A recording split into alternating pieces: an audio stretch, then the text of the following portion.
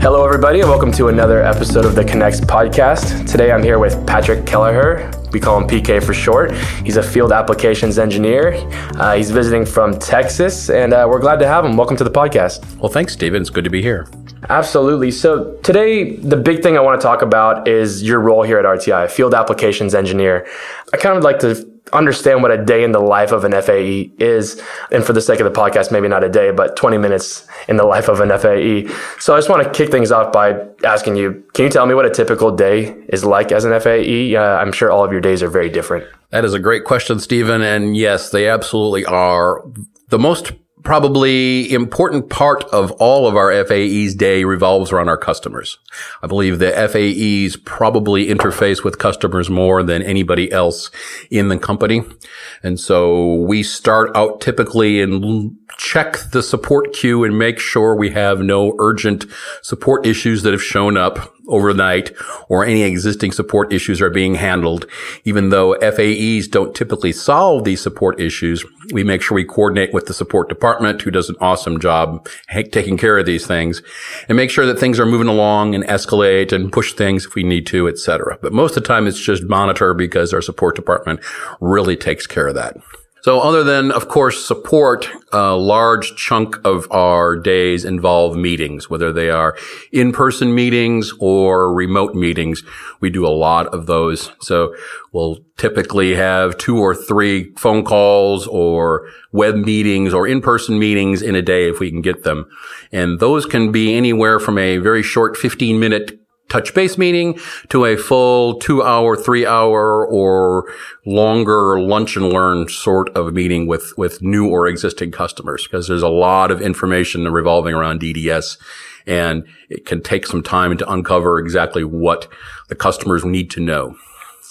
And then beyond just that, of course, we do trade shows, where a lot of times we're off doing a trade show for several days in a row, meeting lots of other potential customers, etc. And then another big thing we do is we take care of all of our evaluation customers, where we do have many people to start using DDS. They want to evaluate it. And so we make sure that while you're doing the evaluation, you get all of that personal one-on-one assistance that you might need if you've got questions on the evaluation. That evaluation support, is that face-to-face, or do they contact us via support portals, or how does that normally work? We can do it face-to-face. That works out ideally. Many times customers are too busy, and so they don't know when it's going to be. And so it's much more a ad hoc. They call us up, or we do a quick web meeting. But definitely the more successful evaluations we spend more time with. And if the customers can dedicate just a few extra minutes for helping us help them, then the evaluations are much more successful. And then there's also meetings to where maybe they're not available face-to-face and you have to do that remotely.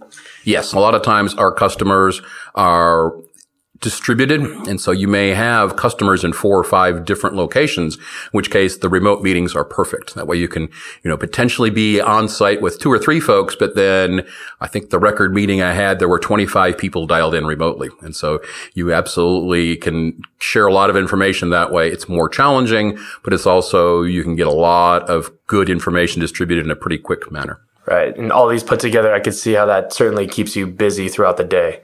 Yep, our days can be pretty long. It's a fun job to have if you want to work from early until late in the day, potentially, because our customers a lot of times have got deadlines, and if you can't help a customer at 7 o'clock on a Friday night, they may have some serious problems. So we are a lot of times helping customers late into the evening or late into the week. So being an FAE, I know you said customers. Do you also work with potential customers, existing customers, or is it both? For me, everybody I talk to is a customer, whether they're potential, whether they're a past customer, existing.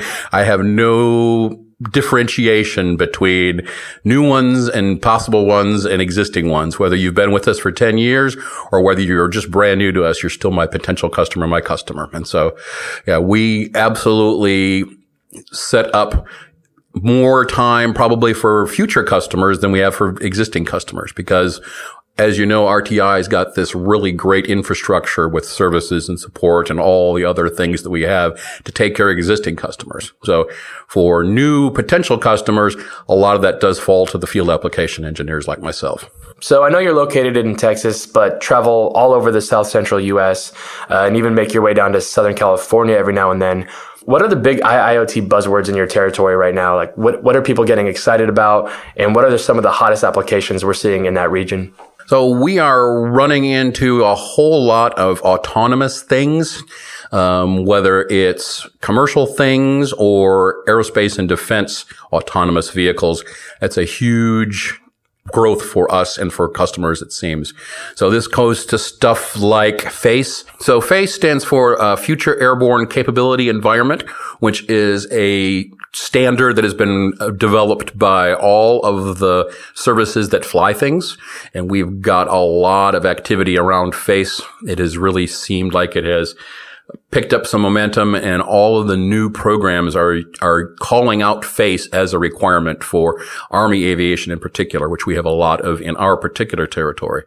And along with FACE, a lot of times we have got a certification requirement. So to fly many of these airborne systems in United States airspace, they have to be DO 178C certified, in which case our certification product that we have is a perfect solution as well. So you combine FACE and the cert product, you have a really great starting point for customers to get these very safety critical, life critical systems done.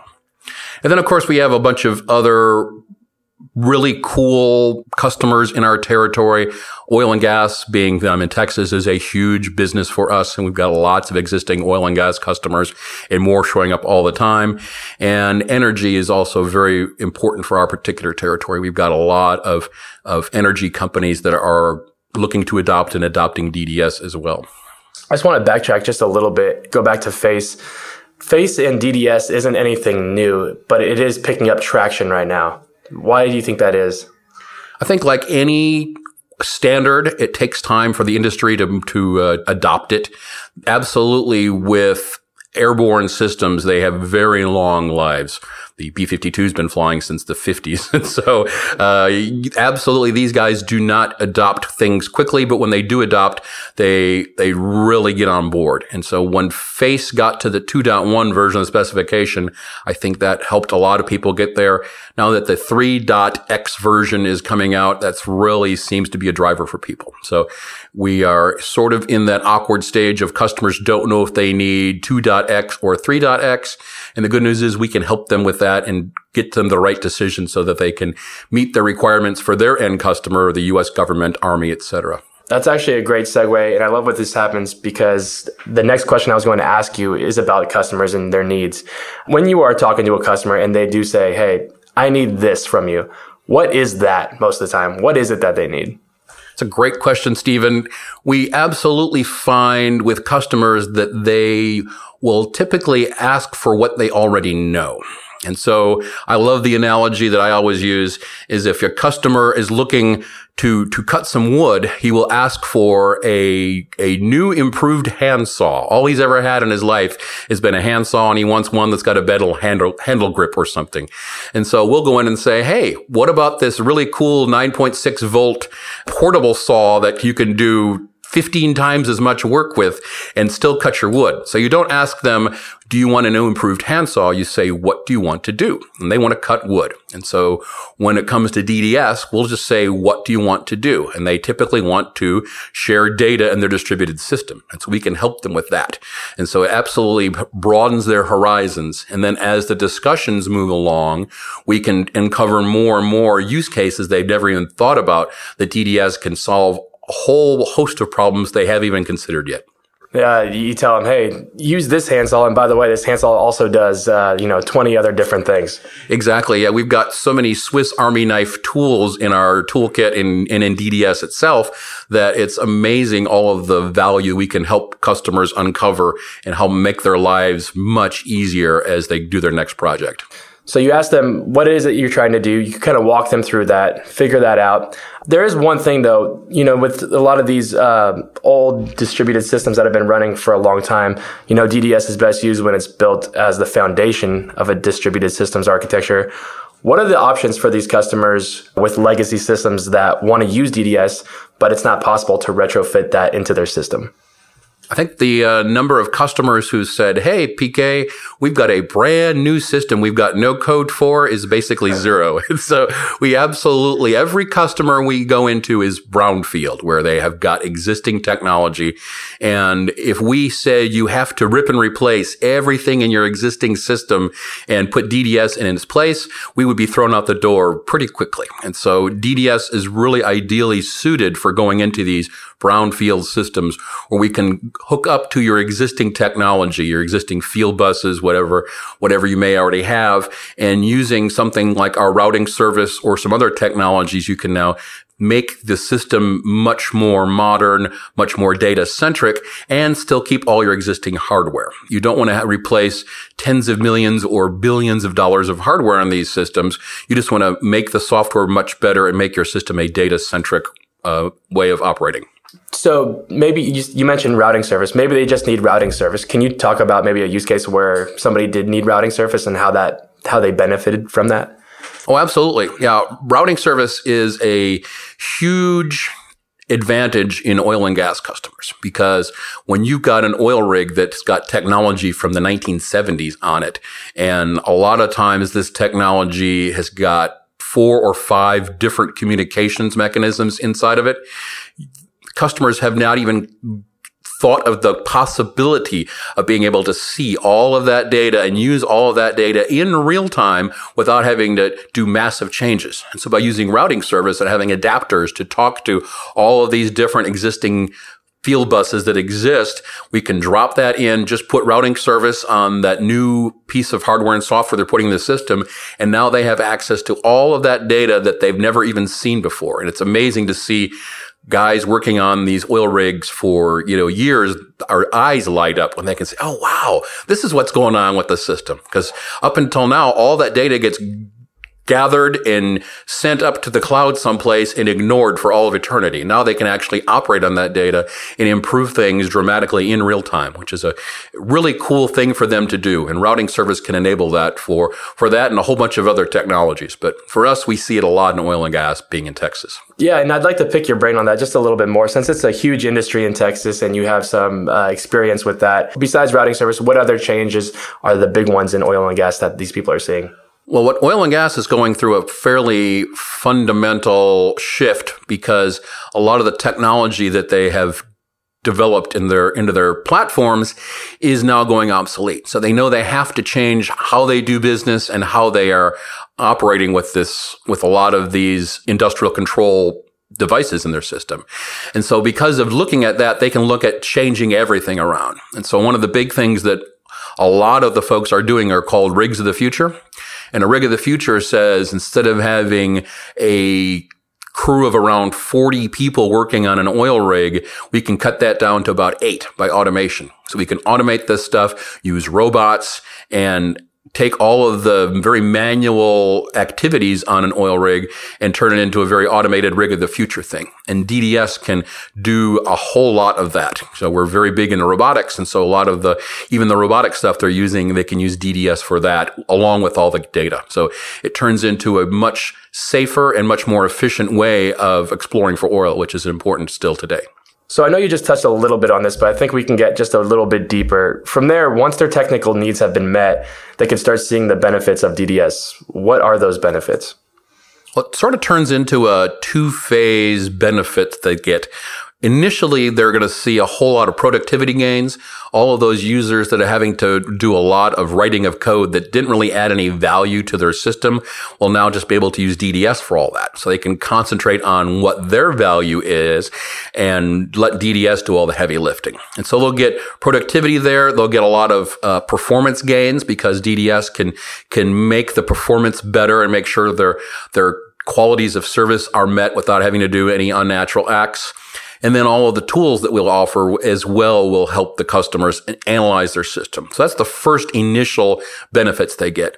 Second order is when they start using DDS, now they can actually start looking at what data centricity can bring to their system. So when you start looking at a system from a data-centric way instead of a message-centric way, all you have to concern yourself with is what does the data do? How does the data use? And how can I make my system better use the data? So I don't have to think about passaging messages here and there. I just say, I need this data at this sort of rate, and I can do this sort of algorithm or control with it. And so they can now literally change how they architect their system by going to this data-centric mindset, which is a huge advantage. And usually we see that in a sort of a second wave of productivity from a customer. So first wave, they start using the tools. The system's easier to do. The second wave, now they actually get far more performance out of the system and get even unthought of benefits that they hadn't even considered when they started this process. Some customers get it really quickly and some customers take a little bit of time, but there's almost always that light bulb moment where it just flips on and they say, oh, well, all I have to do is say, I need this data at this data rate, and it shows up. I don't have to know where it comes from or how it's generated or anything. I just get the data I need. And then you can see the light bulbs go off. And so it's pretty cool when you get to that stage with customers. And some get it really quickly and some it takes a little longer, but they all get there eventually, which is nice. Right. When you say it like that, it sounds a lot more simple. So I'd like to end the conversation by asking you if you have a favorite use case that you've encountered, maybe one that potential customers alike could learn something from. That's a great thing. I've always thought about that when people ask about, new exciting customers. And one of my favorite ones we came up with was actually one of the oldest industries in the world, which is the rail industry. The rail industry has been around for hundreds of years. And what can you use DDS for in a rail industry? Well, this customer came to us and they had a problem where when a locomotive would pull into a area with connectivity, the locomotive was supposed to have a parameter file downloaded to it, which could be very large, explaining what the route was. I don't know enough about locomotives to know what it was. I just know it was a large file that was sitting in a database. And the locomotives would have a requirement to get this file downloaded and verified and make sure it was working in less than 15 minutes, which seems like a long time until you realize that you may have 7,000 locomotives pulling into a station all across the country or the world at the exact same instant. So there could be a problem with resources and communications. And so it was typically taking them sometimes as long as 45 minutes, which meant that those locomotives couldn't leave the station and they'd be 30 minutes late, which obviously no one wants.